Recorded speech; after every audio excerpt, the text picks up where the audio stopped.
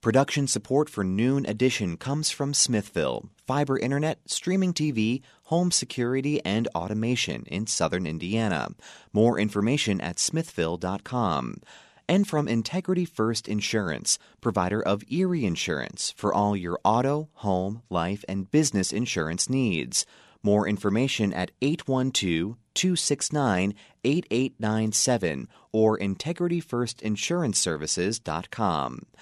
And from Bloomington Health Foundation, partnering with local organizations and citizens to invest in programs that address our community's health needs. Bloomington Health Foundation, improving health and well-being takes a community. More at bloomhf.org.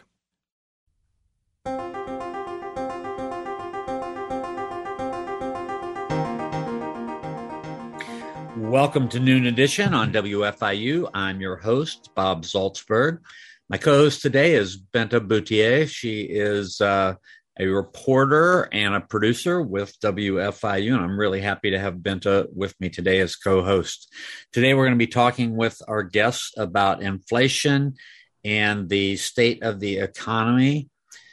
We have three guests with us. Isaac Hakamo is assistant professor of finance at the IU Kelley School of Business. Ken Eckstein is the chair of the RV Council, and he's with Mount Comfort RV. He's the owner.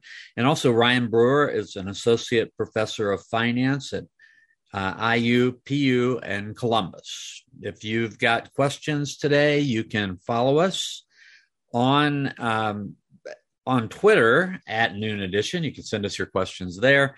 You can also send us questions over email, news@indianapublicmedia.org. So thank you all for being here. I'm going to start with a very general question, and I want to ask Professor Hakamo first to sort of frame this conversation for us. What's creating this high state of inflation right now? Hi, first of all, thanks for having me here. I would say that there are four reasons that we have agreed mostly on that are driving inflation. I would also say before I enumerate them is that we have not a very clear sense on the importance of each one of them. But we definitely have had a very accommodating fiscal policy, so in the form of financial aid.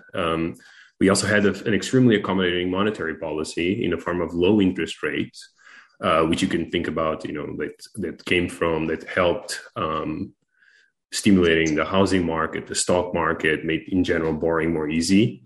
We also have deep issues globally in the supply chain that have disrupted some industries and have led to some rising prices due to those inefficiencies. And then lastly, we also have observed in the last 2 years a decline in labor force participation of about 2 percentage points in the US. So you can think about 3 million workers are right now not working or not participating in the labor force, while 2 years ago in December 2019, they were. So the combination of those four factors are well agreed to have affected the inflation that we observe today.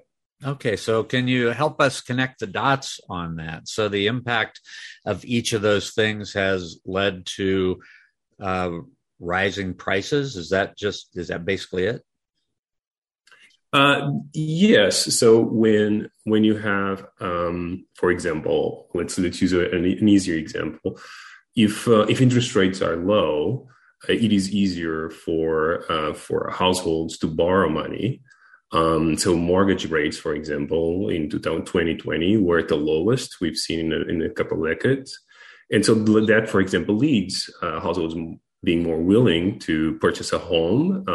And as they purchase a home, obviously that increases demand for homes, and that increases home prices. But also it has spillovers even for renters. And so that, for example, will be one of the reasons why inflation in shelter or in housing costs would go up.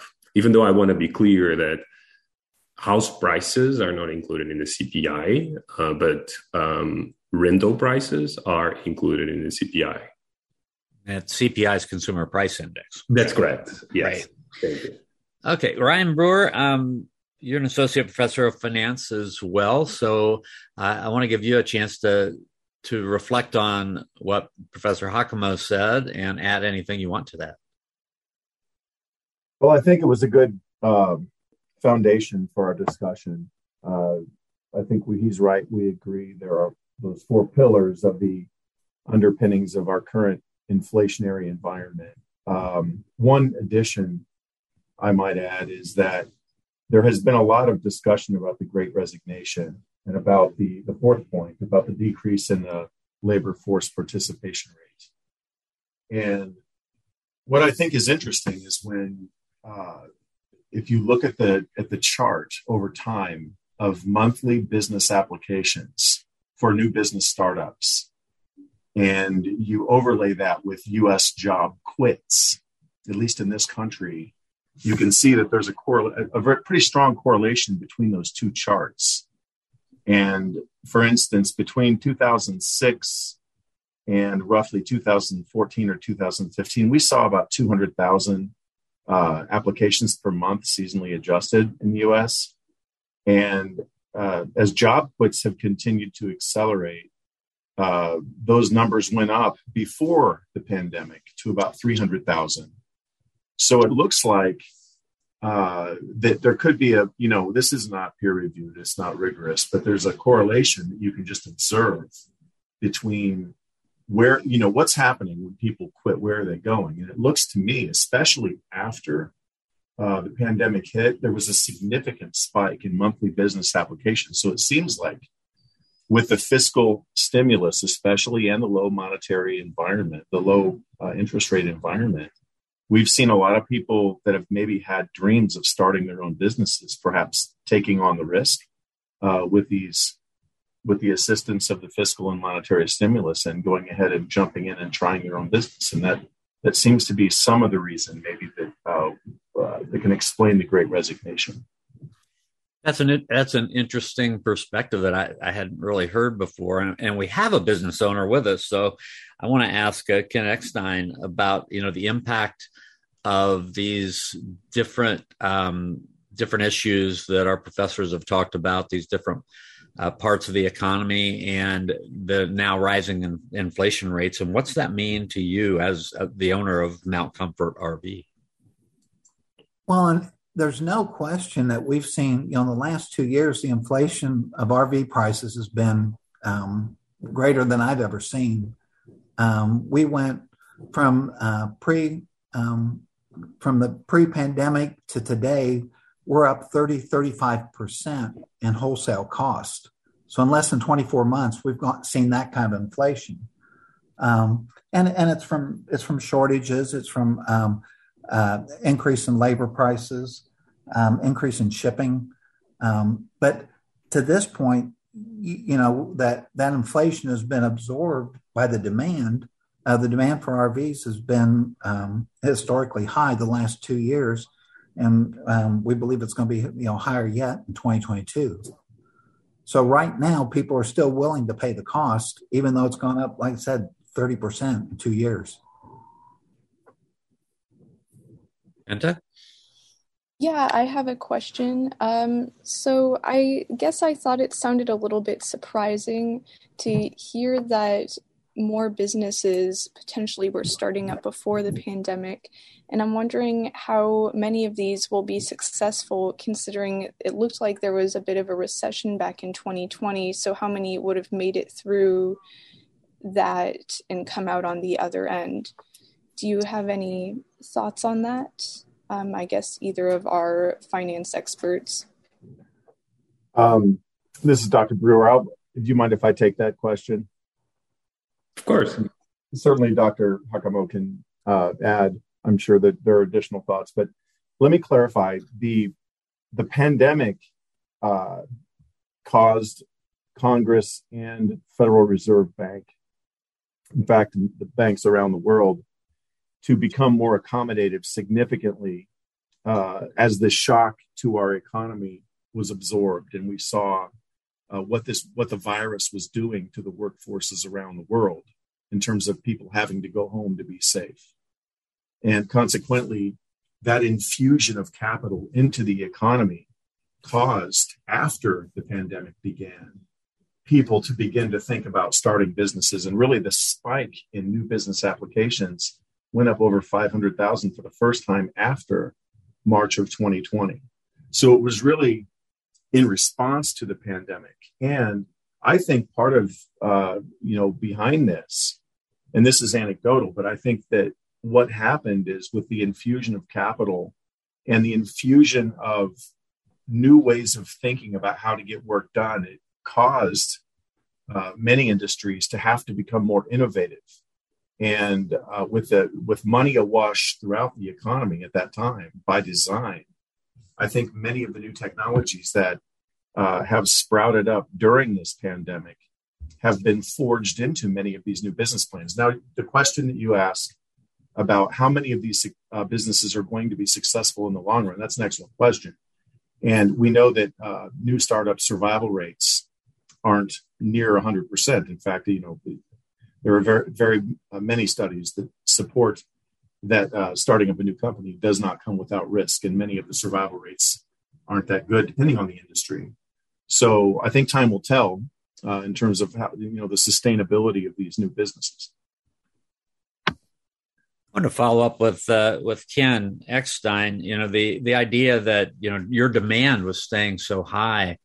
I'm going to take a leap here and assume that was because a lot of people, when they were going to travel, felt like they'd be safer traveling in an RV than in other ways of traveling. So with inflation going up now and maybe changing that equation for people, I mean, how concerned are you about the 2022 in terms of your business, and how serious of an issue is inflation for you? Well, and that's the thing. We were trending upward before the pandemic hit, and the millennials were coming into the marketplace and really embracing the outdoor lifestyle. And then the pandemic came along, and with what happened to the airlines and the cruise ships and travel abroad being prohibitive, the RV lifestyle became very, very attractive. And RVs are the original social distancing. And, people, you can quarantine very easily in an RV. And I think that with these other activities being taken out of the equation, we went from, producing 400,000 units a year to 600,000 a year. And again, the last year, there's shortages of RVs and inflation. The inflation we've seen, they're still anticipating over 600,000 RVs being shipped in 2022. That being said, as the price goes up, we're competing with a timeshare in Disneyland. We're competing with a remodeled kitchen. Where 2 years ago we were very, very affordable against those kind of things. Now, some of those other options become attractive outside of the purchase of an RV. Do you think that the labor available to you has kept up with the demand? Absolutely not. And that was one of the things that the stimulus checks and the unemployment that was available at the beginning of the pandemic set the industry back 2 or 3 months, because people would rather sit at home and collect those checks than work, when they had to. And we saw a big part of the inflation that we've seen has been in the labor market. And again, the unemployment in Elkhart, Indiana is down under 3%. And the wages have gone through the roof. And there's just not enough workforce in Indiana to sustain the kind of production that to fill the demand that we've had the last 2 years. So that's a big part of the price increase has been, what we have to pay for labor now on the manufacturing side of it. Dr. Hockenmiller, have wages kept up with the prices? They haven't really caught up with prices, at least according to the most recent data. So I'm looking here at the most recent data from BLS, and what we see is that wages have increased by about 4 to 7%, depending on which industry you're looking at. For example, in installation and maintenance and repair occupations or production, that has been about 6%. That's pretty much how much inflation went up.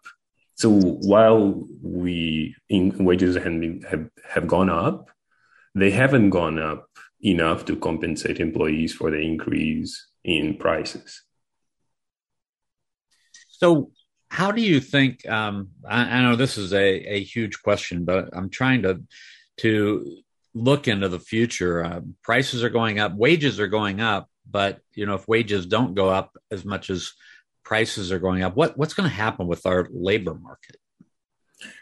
So if there is no measure, so if there is no policy that is implemented, we could enter a spiral. We've seen, and this is a very fatalistic scenario, which I think we're very far from it right now. But we have seen in economies like Argentina, Venezuela, or Hungary many years ago, that we can easily enter a spiral in which the increase in wages feeds into the increase in prices, which in turn feeds into the increase in wages, and so on and so forth. Now, this will be the case in a complete absence of for example, an intervention of monetary policy. But also, we need to be aware that in this case, some of the inflation that we are observing is structural. So it's coming from some of the things that Ken pointed out. It's coming from structural problems in the supply chain. And those we expect to be alleviated as we move forward into the year, assuming that we can make some progress with the pandemic. If we don't, we probably will still keep seeing these issues in the supply chain and therefore those same pressures in prices. But now with the most recent intervention by the Fed, we are likely to start alleviating some of the pressure in prices due to the increases or the planned increases in interest rates. So the planned increase in interest rates will start alleviating some of this pressure on different fronts. For example, borrowing is going to be slightly more expensive. Therefore, that will alleviate some of the pressure for some households who might be buying, say, an RV with borrowed money while instead of buying with cash. While another area that if we want to discuss a little more the inequities that we are currently observing, another area that has experienced an enormous gain is the stock market. And about 10 to 15% of the population has direct investments in the stock market besides their 401ks. So those large gains that we have experienced in the stock market, they have benefited a small fraction of the population, also end up feeding into the economy, particularly when we think about things like houses, vacations that would probably include things like RVs, etc. So in those areas, we are likely to potentially see a decline in demand if we also see some decline in asset prices in those areas. So to answer your question, then in the end, due to mostly to the increase, the tightening of monetary policy, we'll probably see some alleviation in inflation, but also, and more importantly, so if we start seeing also some decline in the frictions that we currently see in the supply chain, that will probably also help alleviate some of the pressure in prices, particularly like in cars, etc.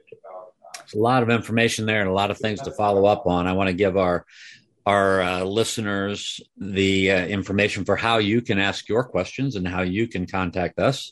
If you have questions about the economy and inflation in particular, you can send us questions to news@indianapublicmedia.org. You can follow us on Twitter and send questions there at Noon Edition. We're talking with Isaac Hakamo, Assistant Professor of Finance, the IU Kelley School of Business, Ryan Brewer, Associate Professor of Finance, IUPU Columbus, and Ken Eckstein, the Chair of the RV Council, Mount Comfort RV owner.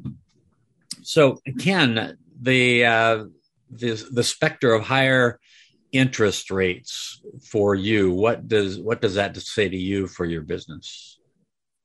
Well, and the more expensive money is, the more expensive the RV becomes. And again, I mean, the RV industry in Indiana is probably one of the most resilient industries in the country. I mean, in the early 80s, we were dealing with 21% interest rates, and there's the industry survived that. But again, the more expensive money is, the more expensive the RV becomes, and most of the RVs that we sell are to blue collar people. Probably 60% are financing directly with us. Probably another 25% are financing in other ways. And again, the more they pay for their money, the less they can buy in an RV. So interest rates are always a concern. I think that a lot of people, I'm of an age that I remember those really high interest rates. So I guess I wanted to ask our two professors about the historical significance of the inflation rates that we're seeing now. Let's start with Ryan Brewer. So, really, when you look at where we are in terms of inflation as measured by the Consumer Price Index, I remember it too, Bob. I go back to the 70s, and I remember the 70s, and I compare oftentimes in my mind and in my classes, I compare what happened in the late 70s, mid and late 70s, to what happened in the Great Recession of 2008. And there were some considerable differences, and we learned a lot through what happened in both of those events. So just to frame it up, before the 1970s happened, where we had the condition known as stagflation, which is slow economic growth mixed with high inflation and high interest rates.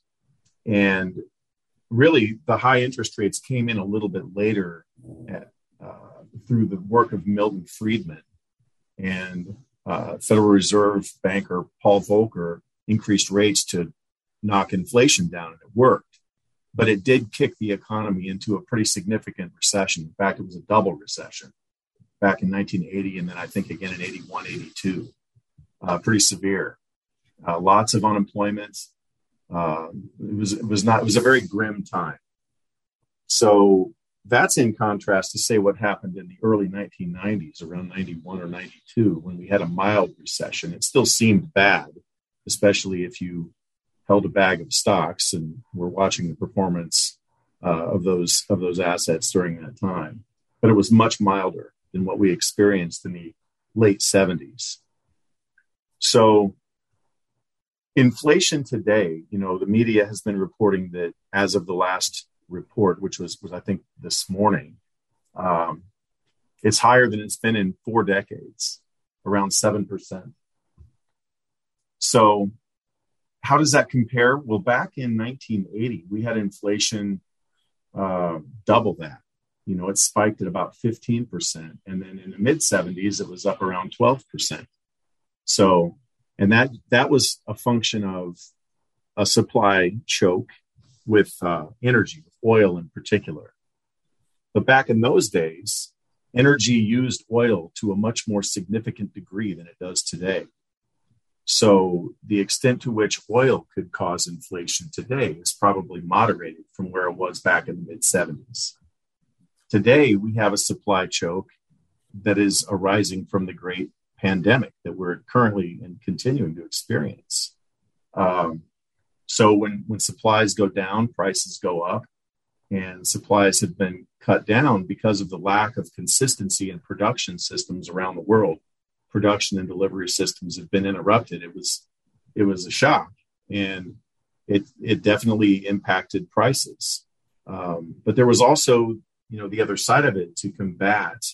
And again, we haven't had a pandemic in 100 years.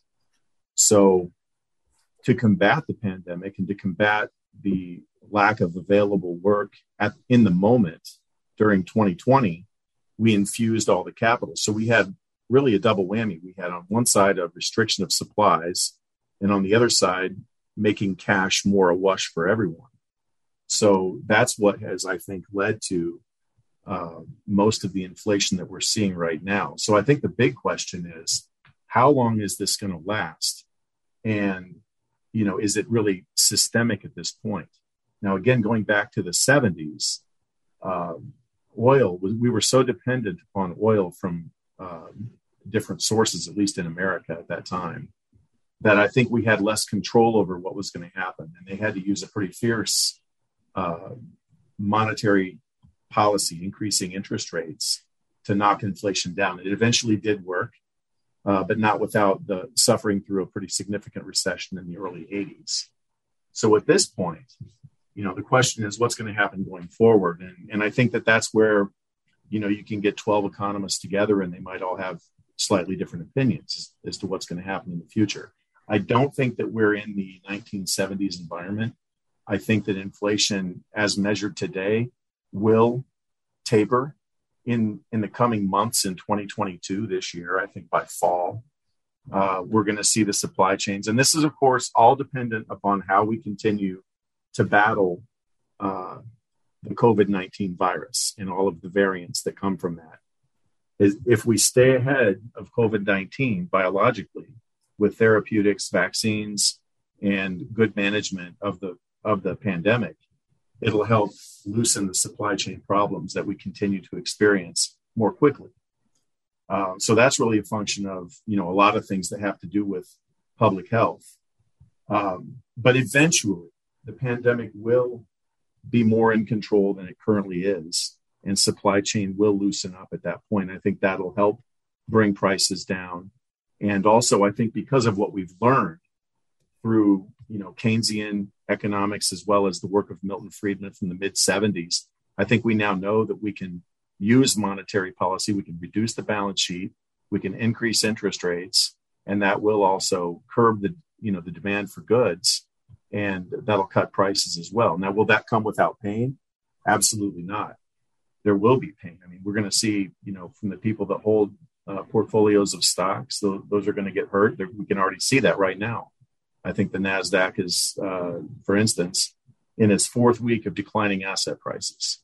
I haven't looked lately today. I've looked this morning, but they were down this morning again. And the S&P is down as well. But also, there could be an impact on what happens in the consuming economy with respect to if people find prices of goods, just like Ken was talking about, the prices of RVs are going to, be a little bit higher, not in terms of necessarily the cost stack continuing to be higher, but just financing. And if the cost of money goes up, then people are going to buy them less often. And eventually that will roll into the economy. And so the question is, are we going to have a soft landing, sort of like what we experienced in the early 90s, or is it going to be a harder landing, like in the late 70s and early 80s? And I'm in the camp where I think we're going to land a little bit more softly, like in the early 90s.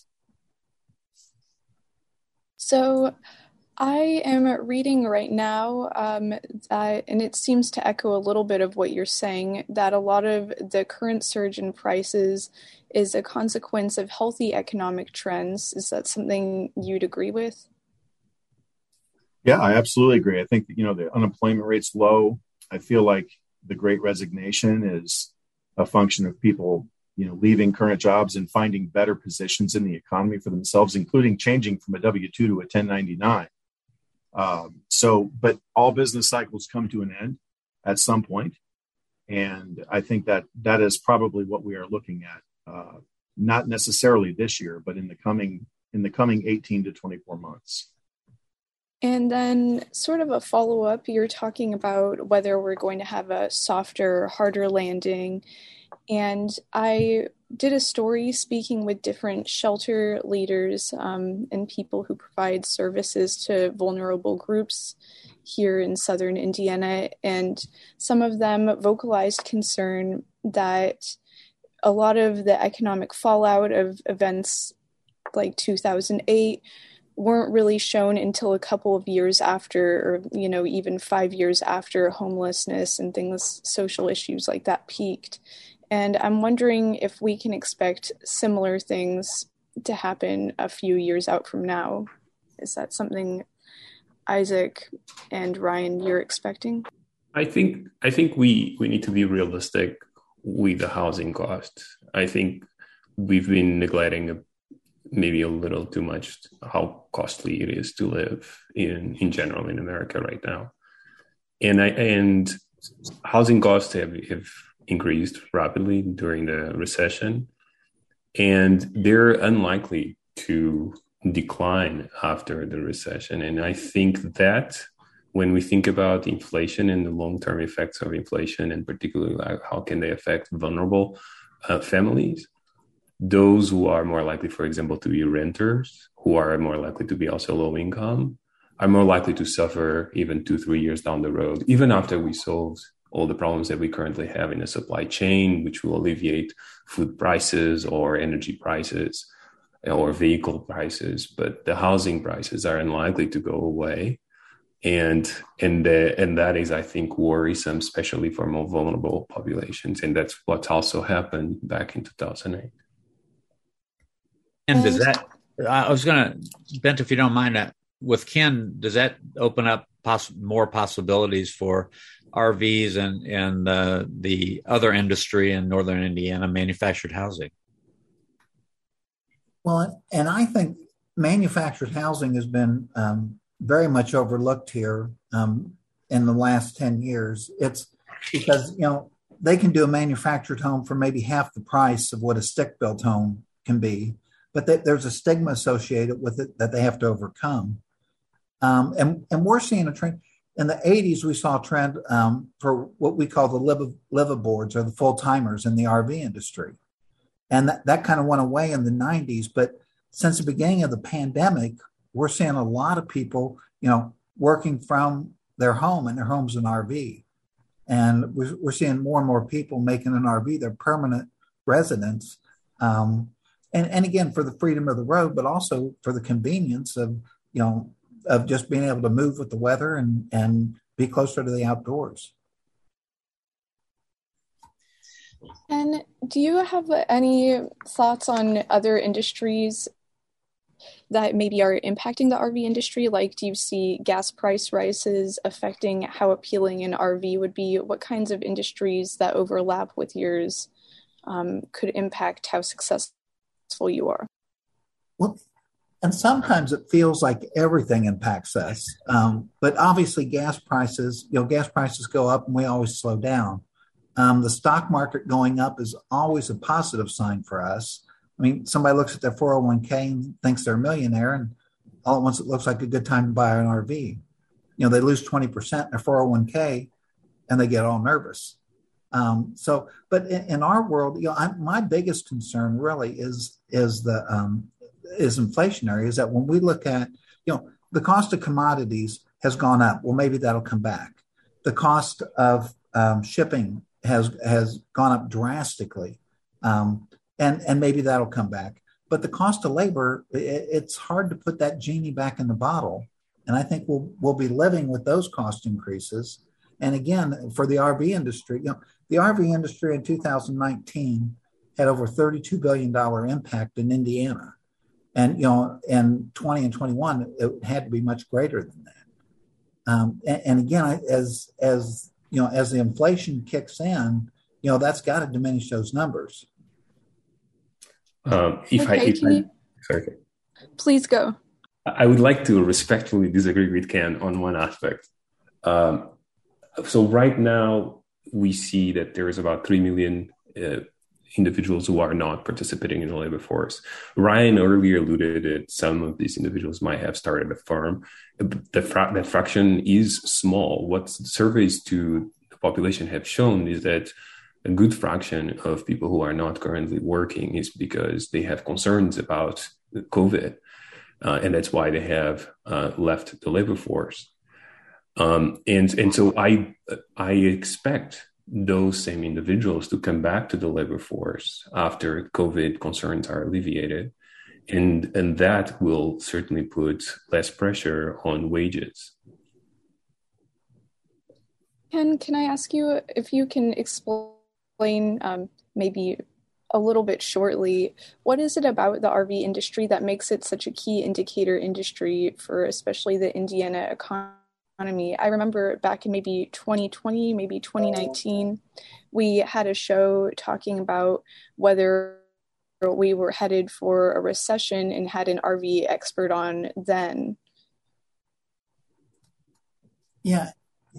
And I think back in the 70s when they and I was in college, they said that the RV industry was an economic indicator going into a recession, and our lead indicator going in, lag indicator coming out. And I think when they studied it historically, they found out that it's more of a lead indicator going in and a lead indicator coming out. And I think it's because of the demographics of the people that are attracted to the RV industry. I don't know, maybe one of the professors can address that better than I can. Well, what I can tell you is that, if I had done a lot better in the stock market 20 years ago, I would definitely call you after we get off here and order an RV. You need to go now while the interest rates are still low. Dr. Hakama?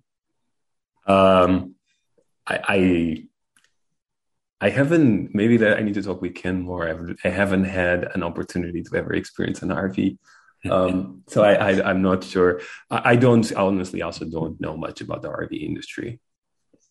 All right. Well, I want to follow up with you because there's something that you do know quite a bit about. You just did a study about a story about how Black and Hispanic small business owners are being disproportionately affected by COVID-19 and the circumstances of our current economy. Can you elaborate on that for us? Yes, certainly. So the study started with a striking statistic that we observed in the beginning of 2021, that 1 out of 5 minority business owners were expecting to close their business within 3 months, while only half of that, so only 1 out of 10 white business owners were expecting to close their business. So it kind of led us to try to think, well, why is this the case? And what we came to realize is that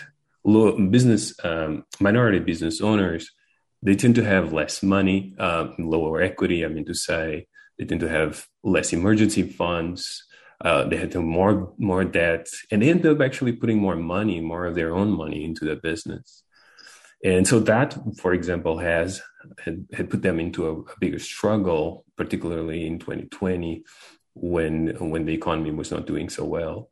Then we also saw, by looking at foot traffic data, that at the time, especially during the whole 2020, neighborhoods where minority business owners were mainly present, those neighborhoods were experiencing those businesses in those neighborhoods were experiencing a very sharp decline in foot traffic.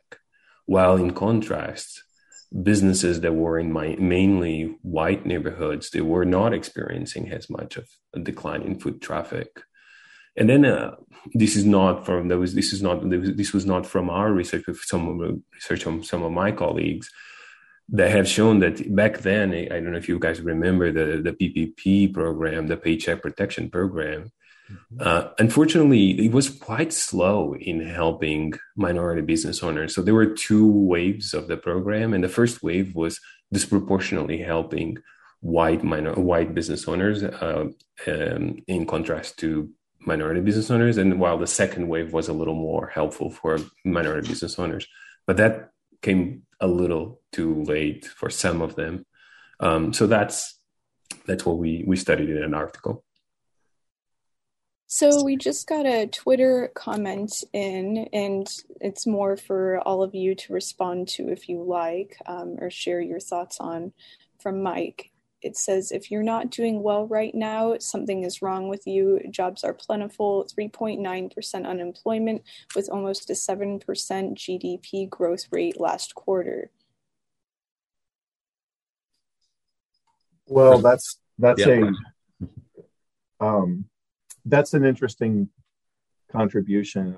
What I would say is that it certainly would seem that jobs are aplenty, and there's lots of opportunity, and it is true. There are a lot of businesses hiring, but I think the point was made earlier that we do see that this virus is causing all kinds of problems. I mean, hospitals have been full recently. Here where I am in the Columbus, Indiana area, I think the Columbus Regional Hospital bed system was full for most of January.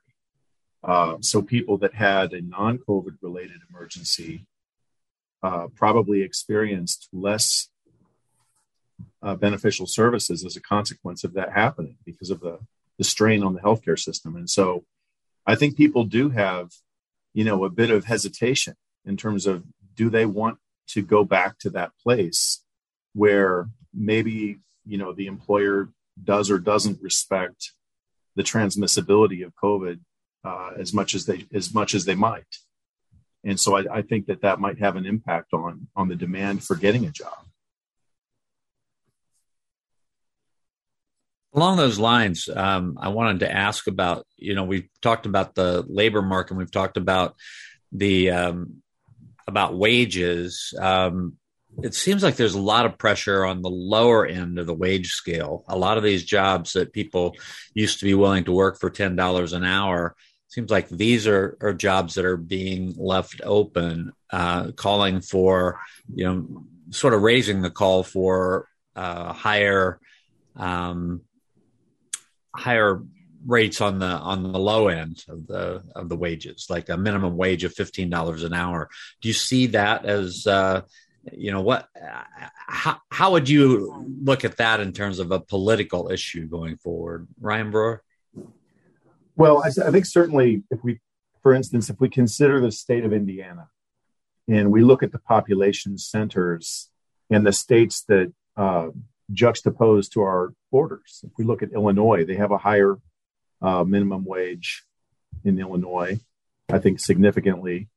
The rest of them, I think Kentucky's the same as us, and Ohio and Michigan are slightly higher. And these are changing. Minimum wage laws are being considered for revision throughout the country. And I think if you look at population centers along state lines, when governments are considering changing those rules, they may have unintended consequences that they're considering in terms of, say, Fort Wayne, the Chicago area and the region, Northwest Indiana, Terre Haute, New Albany, in the area next to Louisville. So because these laws are oftentimes by state, sometimes it's federal, but the federal law is not really moving at this point. So I do think that there would be some consequences in terms of where a business is located and where an employee is located with respect to the jurisdiction and where the minimum wage law has changed and how it could affect those local economies. But I do see your point. I think there is, there's a lot of talk about regulating wages at that level, whereas in the different part of the socioeconomic piece of the economy, it's really more of a market demand wage. So I think that's a good question. We could blow this show up by getting into a lot of political discussion. So I want to go back to one of the questions that we've been sending. It's actually another comment from one of our listeners, and I want to have Dr. Hakamo respond to this. My small IRA made about $20,000 last year. We drive a hybrid, so we buy hardly any gas. We're vegans and raise a garden, so our food expenses are low. This economy is great, so I'd advise those suffering to make a few adjustments so inflation means nothing to your living standards. Is that a realistic idea for a lot of people, including the people of color who you did the study on? So let me actually tackle both questions at the same time from the listener. Sure. So I think there is this sense that if you're struggling, it's because you are unemployed, and therefore you could take a job and your life would be fine. But I think what we miss on that is that the ones who are currently not participating in labor force are those who are currently concerned with COVID and most likely will have the option to not to work. Those who are struggling are already working. The problem is that the increase in wages is not enough for them to be able to compensate for the increase in prices. So that's something that it's useful to keep in mind. As for the second listener, I think it's great. I've been vegetarian for a very long time, so it's great that we can do these food options. But even as vegetarian, I don't think it's fair to have to impose these types of preferences in other people as a solution. I think we also need to think that the problems that some households have are path dependent. We've been for 2 years in this pandemic. And while right now, these last couple of months, like the wages have been increasing, we went through a period in which there was a lot of struggle. And a lot of these households, like the ones we looked at in our study, they have very low emergency savings. And so when you go through such a long period of struggle, then you run out of your emergency savings, you're more likely to be delinquent in your debt. And so while it is great that now there's lower unemployment, wages are increasing, that might not be enough to compensate for the struggle that has happened already. Okay. And so how does the status of labor and living expenses sort of relate to things that some households have to spend money on, like childcare, or maybe they're caring for a family member in elder care, that type of thing? I'm sorry, I'm not sure if I got the question. Here, how does the status of the labor market relate to things like the cost of childcare or affordable workforce housing, that type of thing? I think, look, it is true that, and I don't want to underestimate what, for example, what Ken has mentioned earlier, etc., because it is true that increasing labor costs will have an impact on inflation, and I don't want to underestimate that. But we also need to understand that it's not because wages have increased it's not just because of the increase in wages that we have all the inflation that we observe today. And so I would go back, for example, for housing costs, that one could more surely say that housing costs have been mostly driven by the very low interest rates. And if you think about it, like we focus on big percentage increases, like, how much energy increases have increased. And that's fair. But sometimes you also need to think about the base. So, for example, the increase in shelter has been about 5%. But if you think about, for most households, 50% of their income goes for housing. So a 5% increase in housing is quite dramatic relative to a 12% increase in meat, for example. If you spend $50 in meat per month, a 10% increase in meat, that's $5. If you have a house where you pay $1,000 a month, a 4% increase is $40. Those costs we should not necessarily link to the labor as we're doing. But at the same time, I don't want to underestimate the effect of the labor costs on inflation. There is an impact. We only have about 4 minutes to go. I have a couple questions I want to ask. One is for Ken about, as a business owner, you've got a lot of employees, and how are your employees sort of managing their lives with, inflation starting to nip at them, and they're still in the middle of a pandemic?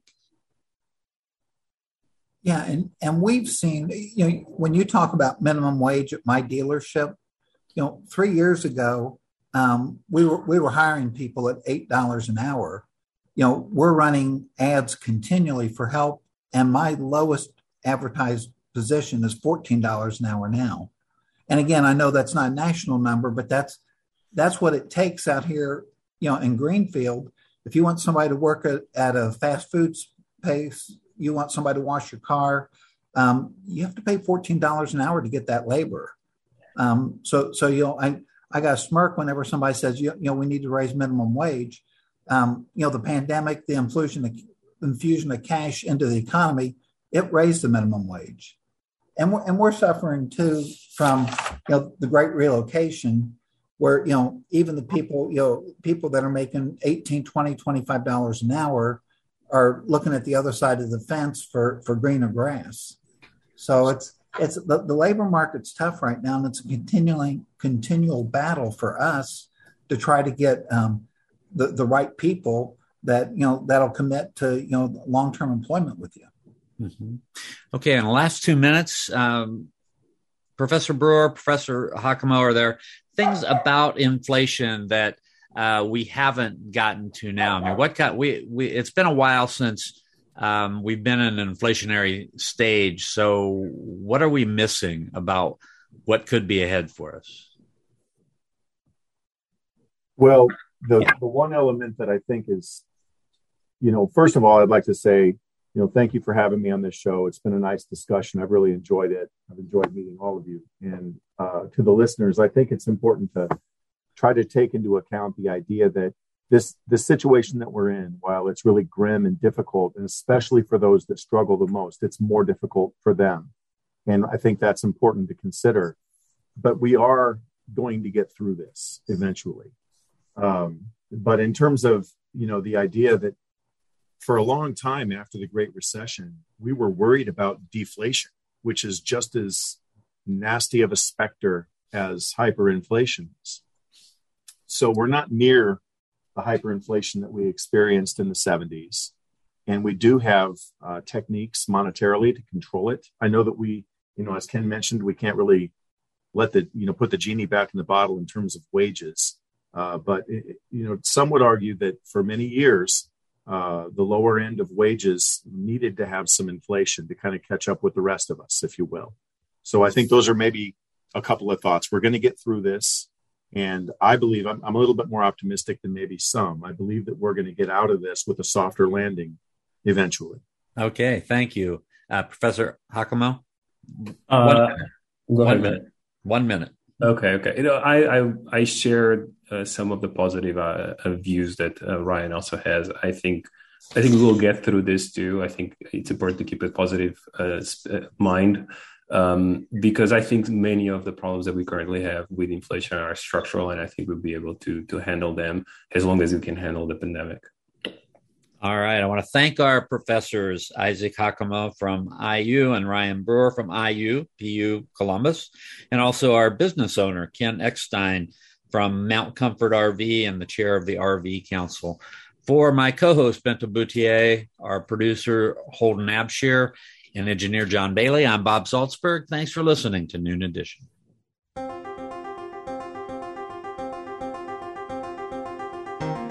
Production support for Noon Edition comes from Smithville, fiber internet, streaming TV, home security, and automation in southern Indiana. More information at smithville.com. And from Integrity First Insurance, provider of Erie Insurance for all your auto, home, life, and business insurance needs. More information at 812-269-8897 or integrityfirstinsuranceservices.com. And from Bloomington Health Foundation, partnering with local organizations and citizens to invest in programs that address our community's health needs. Bloomington Health Foundation, improving health and well-being takes a community. More at bloomhf.org.